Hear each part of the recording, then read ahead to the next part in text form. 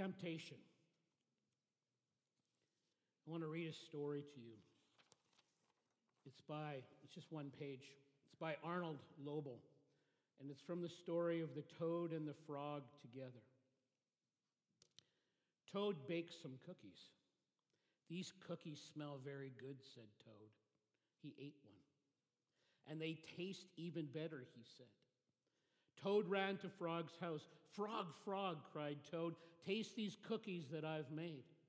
Frog ate one of the cookies. "These are the best cookies I've ever eaten," said Frog. Frog and Toad ate many cookies, one after another. "You know, Toad," said Frog with his mouth full, "I think we should stop eating. We will soon be sick." "You are right," said Toad. "Let's just eat one last cookie, and then we'll stop." Frog and Toad ate one last cookie, but there were many cookies left in the bowl.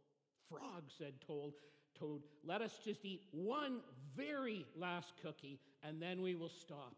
Frog and Toad ate one very last cookie. "We must stop eating," cried Toad as he ate another. "Yes," said Frog, reaching for a cookie, "we need willpower." "What is willpower?" asked Toad. "Willpower is trying hard not to do something that you really want to do," said Frog. "You mean like trying not to eat all these cookies?" asked Toad. "Right," said Frog. Frog put the cookies in a box. "There," he said. "Now we will not eat any more cookies. But we can just open the box," said Toad. "That is true," said Frog. Frog tied some string around the box. "There," he said. "Now we will not eat any more cookies. But we can cut the string and open the box," said Toad. "That is true," said Frog. Frog got a ladder and he put the box up on a high shelf. "There," said Frog. "Now we will not eat any more cookies. But we can climb the ladder and take the box down from the shelf and cut the string and open the box," said Toad. "That is true," said Frog. Frog climbed the ladder and took the box down from the shelf, cut the string, opened the box, took the box outside, and shouted in a loud voice, "Hey, birds, here are some cookies." The birds came from everywhere. They picked up all the cookies in their beaks and flew away. "Now we have no more cookies to eat," said Toad sadly. "Not even one." "Yes," said Frog, "but we have lots and lots of willpower." "You can keep all the willpower you want," Frog said. "Toad, I'm going home to bake a cake." How do you handle temptation? How do you handle temptation? Oscar Wilde, famous statement by him, "I can resist everything except temptation." And the only way to get rid of temptation, Oscar said, is to yield to it. Kind of a depressing way to look at life. So what does God say about this? If you have your Bible, turn with me to the book of Genesis, chapter 3. And Genesis is the first book in the Bible. And this is this series of messages we're doing, In the Beginning, God. And today we're going to read just the first 15 verses of chapter 3. I'd encourage you to read the remainder of the chapter later. Genesis chapter 3. Now the serpent was more crafty than any of the wild animals the Lord God had made. He said to the woman, "Did God really say, 'You must not eat from any tree in the garden'?" The woman said to the serpent, "We may eat fruit from the trees in the garden, but God did say, 'You must not eat from the tree that is in the middle of the garden, and you must not touch it, or you will die.'" "You will not surely die," the serpent said to the woman, "for God knows that when you eat of it, your eyes will be opened, and you will be like God, knowing good and evil." When the woman saw that the fruit of the tree was good for food and pleasing to the eye and also desirable for gaining wisdom, she took some and ate it. She also gave some to her husband who was with her, and he ate it. And then the eyes of both of them were opened, and they realized they were naked. So they sewed fig leaves together and made coverings for themselves.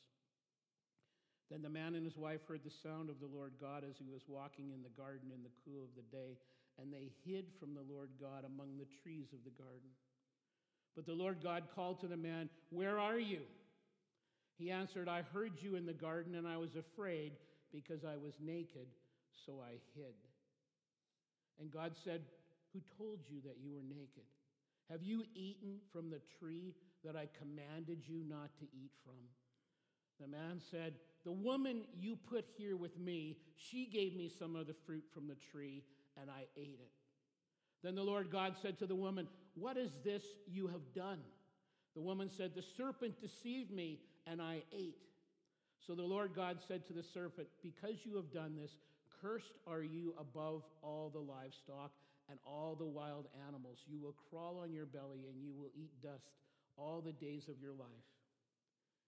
And I will put enmity between you and the woman, between you, your offspring, and hers. He will crush your head, and you will strike his heel." So I entitled this little talk, "The Big Apple." And it's kind of interesting because, of course, many people think that the fruit that they ate was an apple, but we really don't know because the text doesn't say. It just says fruit.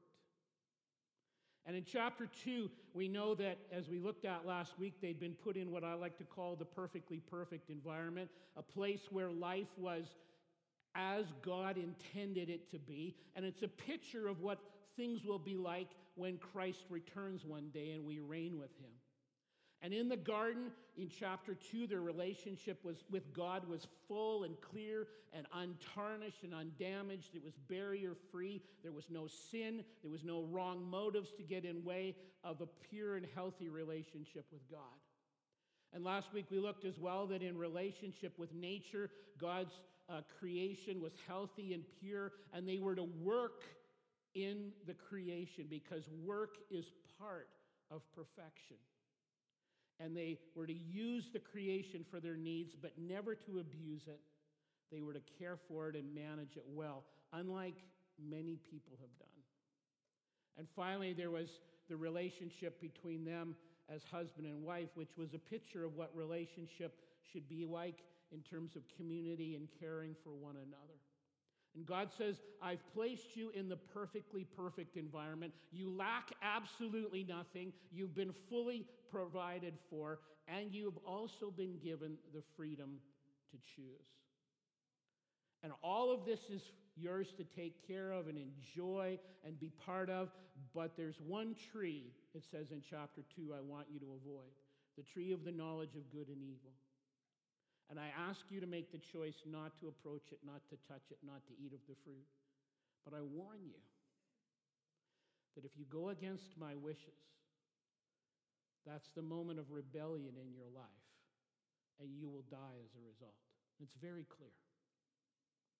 Fast forward to chapter 3. Satan, operating through the serpent, approaches Adam and Eve. And there's debate in verse 6 there whether Adam was standing right beside her. I'm guessing he probably was standing right beside her and heard all of the dialogue, but we don't know for sure. He might have been somewhere else in close proximity, but likely he was standing right beside her. And it says in verse 7 that their eyes were open because of the choices they made. And Satan, through the serpent, has approached them, and it says he was crafty and he was devious, and that he asks a question, in essence suggesting to them, to the woman at least, that God was keeping something back from them. And it was something like this: "Hey, Eve," and perhaps Adam if he was right beside, "God's been really good to you. Man, he's provided for you in so many ways. You know, you could be appreciative of that. But I have to tell you, he's holding out on you. Did you know that he's holding out on you? He made it look like he gave you everything, but he held one really important thing back." Malcolm Muggeridge has written, "People do not believe lies because they have to, but because they want to. Not because they have to. They believe lies because they want to." And we are often like this. We have, especially in our culture, we have more than enough. We have everything we need, but we're often consumed with the idea that I deserve more. And we are prepared to go to some pretty serious lengths to get what we think we deserve. And so Satan speaks to the woman. He puts sort of a haze over God's commands. He muddies up the waters. He makes it fuzzy and unreasonable. And he says to her, did he really say that? Do you think that's really what he was saying? And presumably, this plants a kernel of doubt in her, but she responds by repeating. She knows enough to repeat what God has said to her in chapter 2. And so it's not a matter of her not hearing the instructions, but he's muddied up the water for her a little bit. And so there's a bit of a progression here, and Satan begins, he realizes, I've muddied up the waters for her, and he begins to press in with the temptation. And then he just outright contradicts God's command. Come on now, he says in verse 4. You're not really going to die. That sounds a little harsh to me, Eve. Come on. And then in verse 5, he misrepresents God's motives again. God's keeping something back from you, folks. And he appeals to their egos, and he gives them an inflated view of themselves. And he's challenging the whole idea that we wrestle with all the time, that God has good intentions for them, that God will provide everything they need, that God will provide the good for people because he's a good God. And he's saying to them, I don't really think you can trust God's intentions. And this is something we wrestle with all the time. And this is where faith comes in, where we sit there and we say, even though I don't have perfect knowledge like God does, even though I don't have eternity and know the end from the beginning and see the long game, and God does, and even though I don't understand everything and I don't have perfect wisdom like God does, I question if his good intentions are really purely good. And so when he says things to me in his book, reveals things to me by his Spirit that I'm clearly supposed to be engaged in or to step away from, I wonder about that. Even though I don't totally get it like he does, I wonder if he really has my best interests in mind. And friends, this is absolutely at the heart of all of Christianity. This is the key question that comes out of this book. Will I surrender to the lordship of Jesus Christ? Will I surrender? Even when I don't totally understand, even when it requires faith, even when life is desperately unfair, will I surrender to the lordship of Jesus Christ? And this is the first time Satan uses this lie on people, and he uses it every day. I see it all the time, not only in my life, but in people's lives. You can't really trust God's intentions. And don't you think you know better than him? And if you do this, you're going to be like God. And the reality, of course, we looked at this a couple of weeks ago, is that we are made in the image of God, created in his image, and yet we're not God. And so pride and arrogance rises up, and rebellion rises up in their hearts. And it says in verse 6, when the woman saw that the fruit of the tree was good for food and pleasing to the eye, and also desirable for gaining wisdom. Translation, so that she could be God too. She took some and she ate it. Gaining wisdom, trying to find divine wisdom apart from God, is divination, and it is an act of rebellion. And again, we don't know for sure from the text if he was standing right beside her. I'm guessing he probably was. But we do know this. It says in 1 Timothy 2:14, and Adam was not the one deceived, it was the woman who was deceived and became a sinner. So let's just jump to today. What are some of the ways, apart from what I've already said, that happens to us all the time? What are some of the ways that Satan tries to deceive us and tries to draw us into sin? Because some of us are sitting here right now considering things we know we shouldn't do. And when we do that, which we do all the time, because we're extremely creative, we start coming up with all these perfected rationalizations. And so one of them, I sound like a person who has lots of experience, right? I've wrestled with all these things. And so one of the rationalizations we come up with is that forgiveness is easier to get than permission. Come on. God's a loving God. We sang about it. We hear about it. You're not really going to die if I do this thing. Worst case scenario is I'm going to get a little rap on the knuckles, but everything will come out in the wash later. But what does God say? He says in Genesis chapter 2, you do this sin and you will die. What does he say in Romans chapter 6? The wages of sin is death. And it's much more extreme than a little rap on the knuckles. It's death. And as we keep on doing these sinful things, we have a growing dullness to the seriousness of it. And I would argue, and I think I've seen this many times, that there comes a point where people don't even seek forgiveness because it's become no big deal.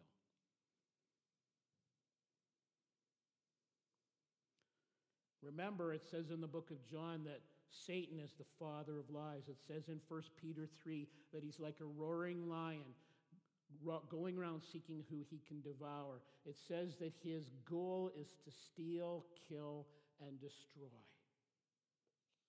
So another one of his lies that we use as a rationalization is everybody's doing it, and they seem to be doing okay. And if we are honest with ourselves, we know a lot of people are doing it, but we also know a significant amount of people are not doing it. We also know that those that are doing it may appear to be okay. And in fact, even in the short time, they may be quote unquote okay. But God looks, remember, in the long term. And he actually knows the real story that's buried in their life, the story that they probably are not even aware of, that no one else can see. And he knows that when we continue down a path of ongoing sinful activity, unrepentant, what does it say in Psalm 73? Understand their final destiny. Surely you place them on slippery ground. You cast them down to ruin. How suddenly are they destroyed, completely swept away by terrors. In other words, there's consequences for ongoing, unrepentant, sinful choices. Whether it's in the short term or in the long term, but usually in both. And if you read the rest of the chapter, you see all of the consequences. We read one of them in verse 14, but if you read right down through 24, every person is visited with consequences. Another lie, God is unreasonable in his expectations because after all, I'm only human. Does God expect and in fact provide a way to stand up under temptation? Absolutely. The Bible promises that he does. He never, ever asks us to do anything that's literally impossible. This is a lie from the pit, if we think it's impossible. And so they both eat the fruit, and their eyes are open, and they have a razor-sharp sense of guilt because they've sinned, because they've rebelled, because they wanted to be God. And their ego and their own self-fulfillment are more important to them than what God has said. And they believe that his intention to have their best in mind is not there. Well, someone says, well, Scott, if this is such a big deal, like you seem to suggest that it is, and these pages certainly say they are, why'd God put the tree there in the first place? Because he's chosen to give us freedom. That's the short answer. Complicated, but it's the short and true answer. He wants people, and you see this all through the book, he wants people who are willing to choose what he offers. He wants people who are willing to choose to worship him. People who are willing to be open to whatever he would have in their life, rather than people that are forced to do it. One of the songs earlier we sang from Philippians chapter, it was based in Philippians chapter 2 that we sang earlier, said, it's much better to do it now willingly and voluntarily because one day every knee will bow. So he wants people to do it willingly now, but on Judgment Day, if they haven't done it before then they'll be compelled to do it. And they'll go, wow, was I wrong? If there was no tree, there is no freedom to choose. And we would all be robotic in our relationship with him. In fact, we wouldn't even have the capacity to consider this or to ask those questions, if you think about it. Without the possibility of evil, there is no freedom, and so they chose evil. And then they try to run and hide from God. Remember in chapter 2, like we talked about last week, there's no barriers, there's no hindrances, there's nothing marring the relationship with God. There's no guilt, there's no shame, there's no sin. And now they hide from them. And when God comes to the garden, it's not that he doesn't know where they are physically located.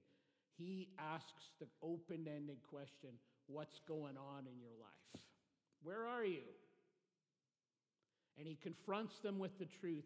And of course, true to form, they start blaming one another.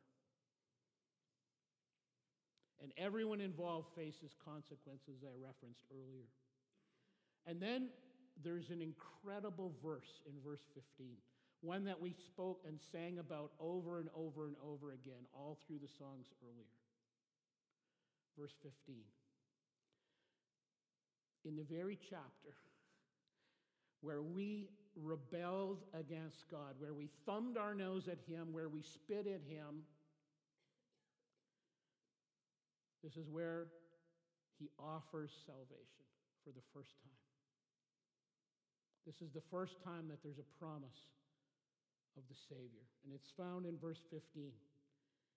God says, and I will put enmity between you, meaning Satan, and the woman, between your offspring, speaking prophetically of when Christ the Messiah will come, between your offspring and hers. He will crush your head, and you will strike his heel. This verse is what the theologians call the proto-evangelium, which means literally the first gospel. This is the first promise of Messiah, that he will come, Satan will take a swing at him, hurt him a little bit, but Jesus ultimately completely triumphs by going to the cross and rising from the dead. And I want you to be reminded, if you're thinking about some of the things that you have done that you're ashamed of, I want you to be reminded of how much God loves you. We sang about that over and over again today. Do not believe the lie from the evil one that it's hopeless.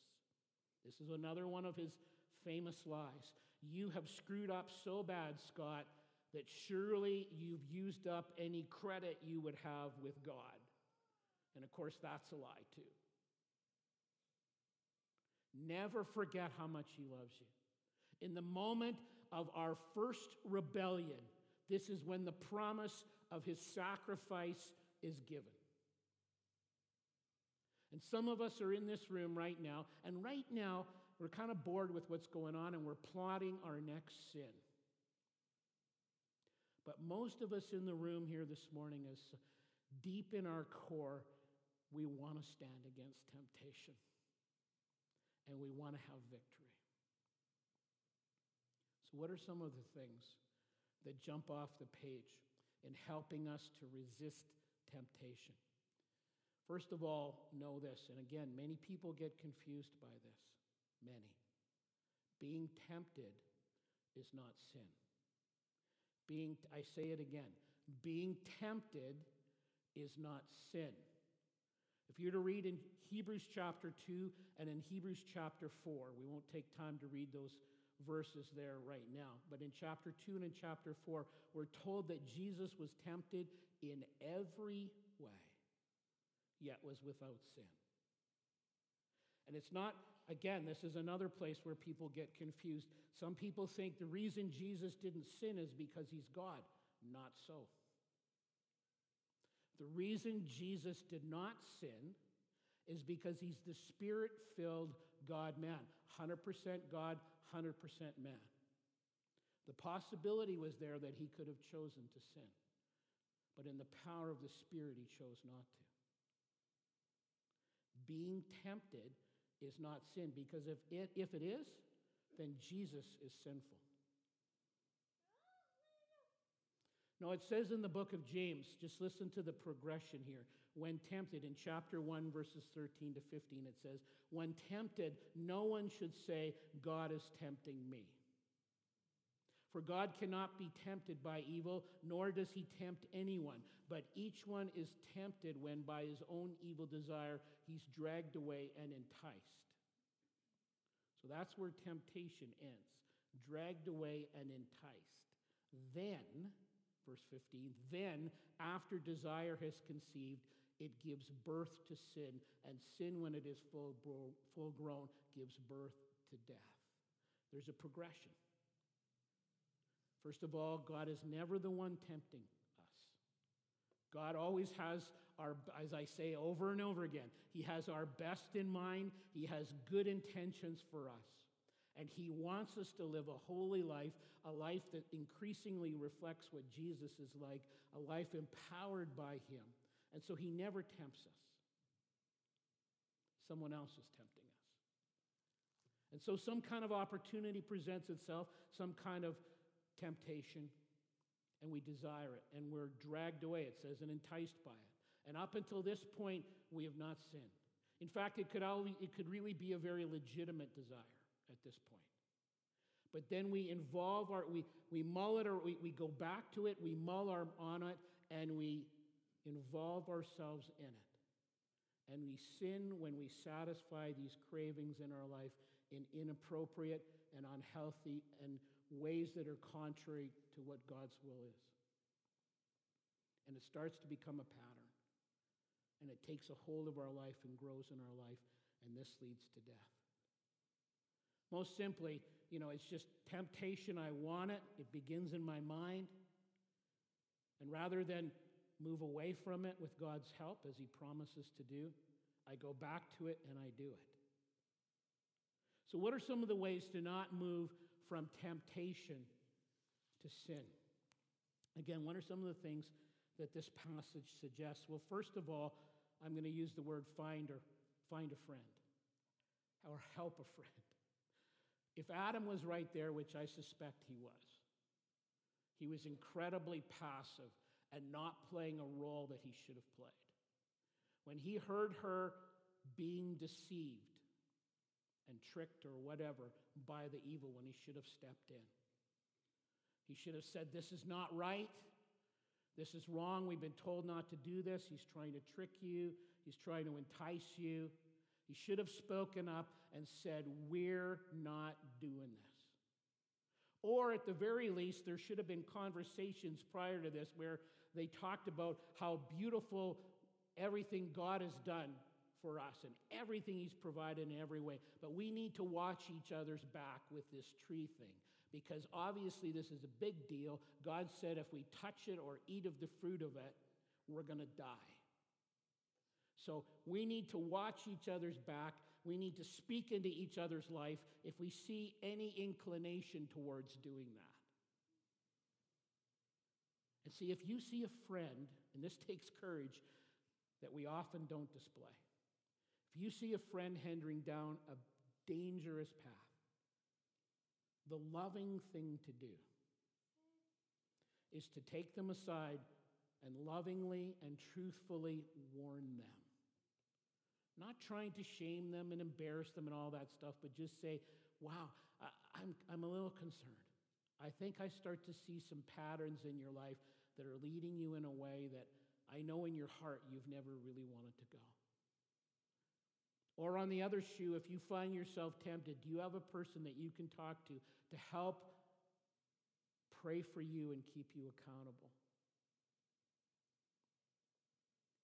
Second thing is we lie to ourselves and think we can hide from God. This is exactly what they did, and we think we can do it too.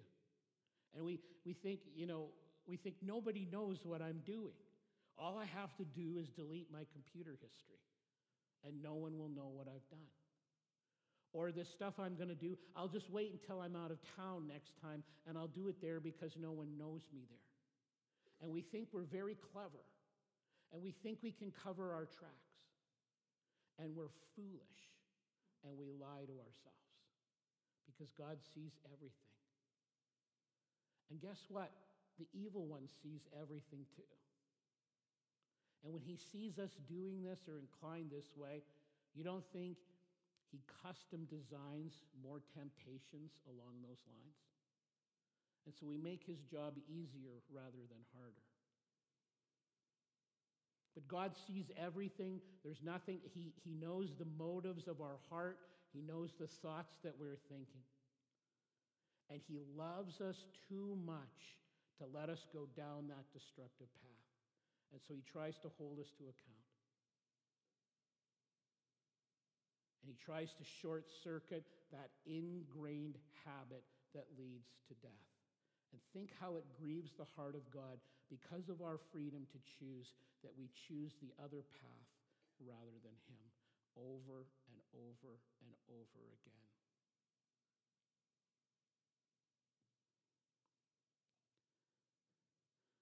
Again, the passage, another thing it says is, you sin and you're going to be punished.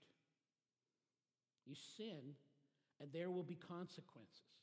There's going to be a downside to this. And we try to minimize it. Not that every time we go through difficult times in life, it's as a result of sin, but sometimes it directly is. You can read about this in many places in Scripture. I say again, when you're going through difficult things, it's not always because of sin, because of something I've done, but many times it is. And we will be punished. And again, it's not because he's trying to wail on us. It's because he loves us and wants to bring a measure of correction. Find the way of escape is the next one. First, very well-known verse, 1 Corinthians, promise from God. 1 Corinthians chapter 10, verse 13. No temptation has seized you except what is common to man. And again, we think we're unique. We say this to ourselves. We don't might use this language. We say it all the time. I'm a special case. No one else is going through this. This is harder for me than anyone else. That Bible was written a couple thousand years ago. They didn't have temptation back then like we do. It's a lie. No temptation has seized you except what is common to man. And God is faithful. He will not let you be tempted beyond what you can bear. It is not impossible. He's faithful. He will not let you be tempted beyond what you can bear. But when you are tempted, he will also provide a way of escape so that you can stand up under it. He always provides the escape pod. And sometimes it's just as simple as run away. Run away. Just like Joseph did. He left in a big-time hurry when Potiphar's wife was trying to get him to commit adultery, and he suffered greatly for making the right choice, didn't he? But he got radical, and he did whatever he had to do not to do that. And so whatever this issue is in your life, and it's different typically for each one of us, we sometimes have to take very radical steps to cut off that thing in my life. So I've known people, for example, that have removed their TV from their home because their viewing habits were not good. Maybe you have to give up your smartphone. Oh, I couldn't do that. Yes, you can. Maybe you need to get a different job. Maybe you need to get new friends. Maybe you need to move. Radical, radical, radical as necessary to gain victory. Lastly, have a growing relationship with God. It's pretty obvious, right? Am I filled with the Spirit? Am I walking in the Spirit? Do I keep on being filled with the Spirit? These are all invitations from Scripture. Because God, we think we can do this stuff on our own, and we kid ourselves. It goes back to the lie of the garden. We think we're much better than we really are. God never, ever, ever expects us to do this stuff on our own. Because it's impossible to live the Christian life the way we're invited to live it in our own strength. And this is why God says, let me help you. Let me fill you with my Spirit. Let me give you power from on high. And when that promise is given in Luke chapter 24, verse 49, and then we see it fulfilled in Acts chapter 1 and chapter 2, they're given power to live a holy life and power to live a life of service as God has called them. This is how Jesus did it. He was full of the Spirit. And when this happens in Galatians chapter 5, we're told that there's 9 elements of the fruit of the Spirit that will be increasingly exhibited in our life when we're filled with the Spirit. And one of those 9 elements is self-control. God will help me do it. And so Adam and Eve blew it big time. And they're just an illustration of me and an illustration of you. Because in fact, every one of us has blown it. The Bible says every one of us has made a calculated decision to become God's enemy. And friends, I remind you of the good news of verse 15. In the very chapter where we thumbed our nose at God, the promise of Jesus is given. This is why Jesus came. This is why he did what he did. This is why he doesn't just show us the way. He is the way, and he does the heavy lifting.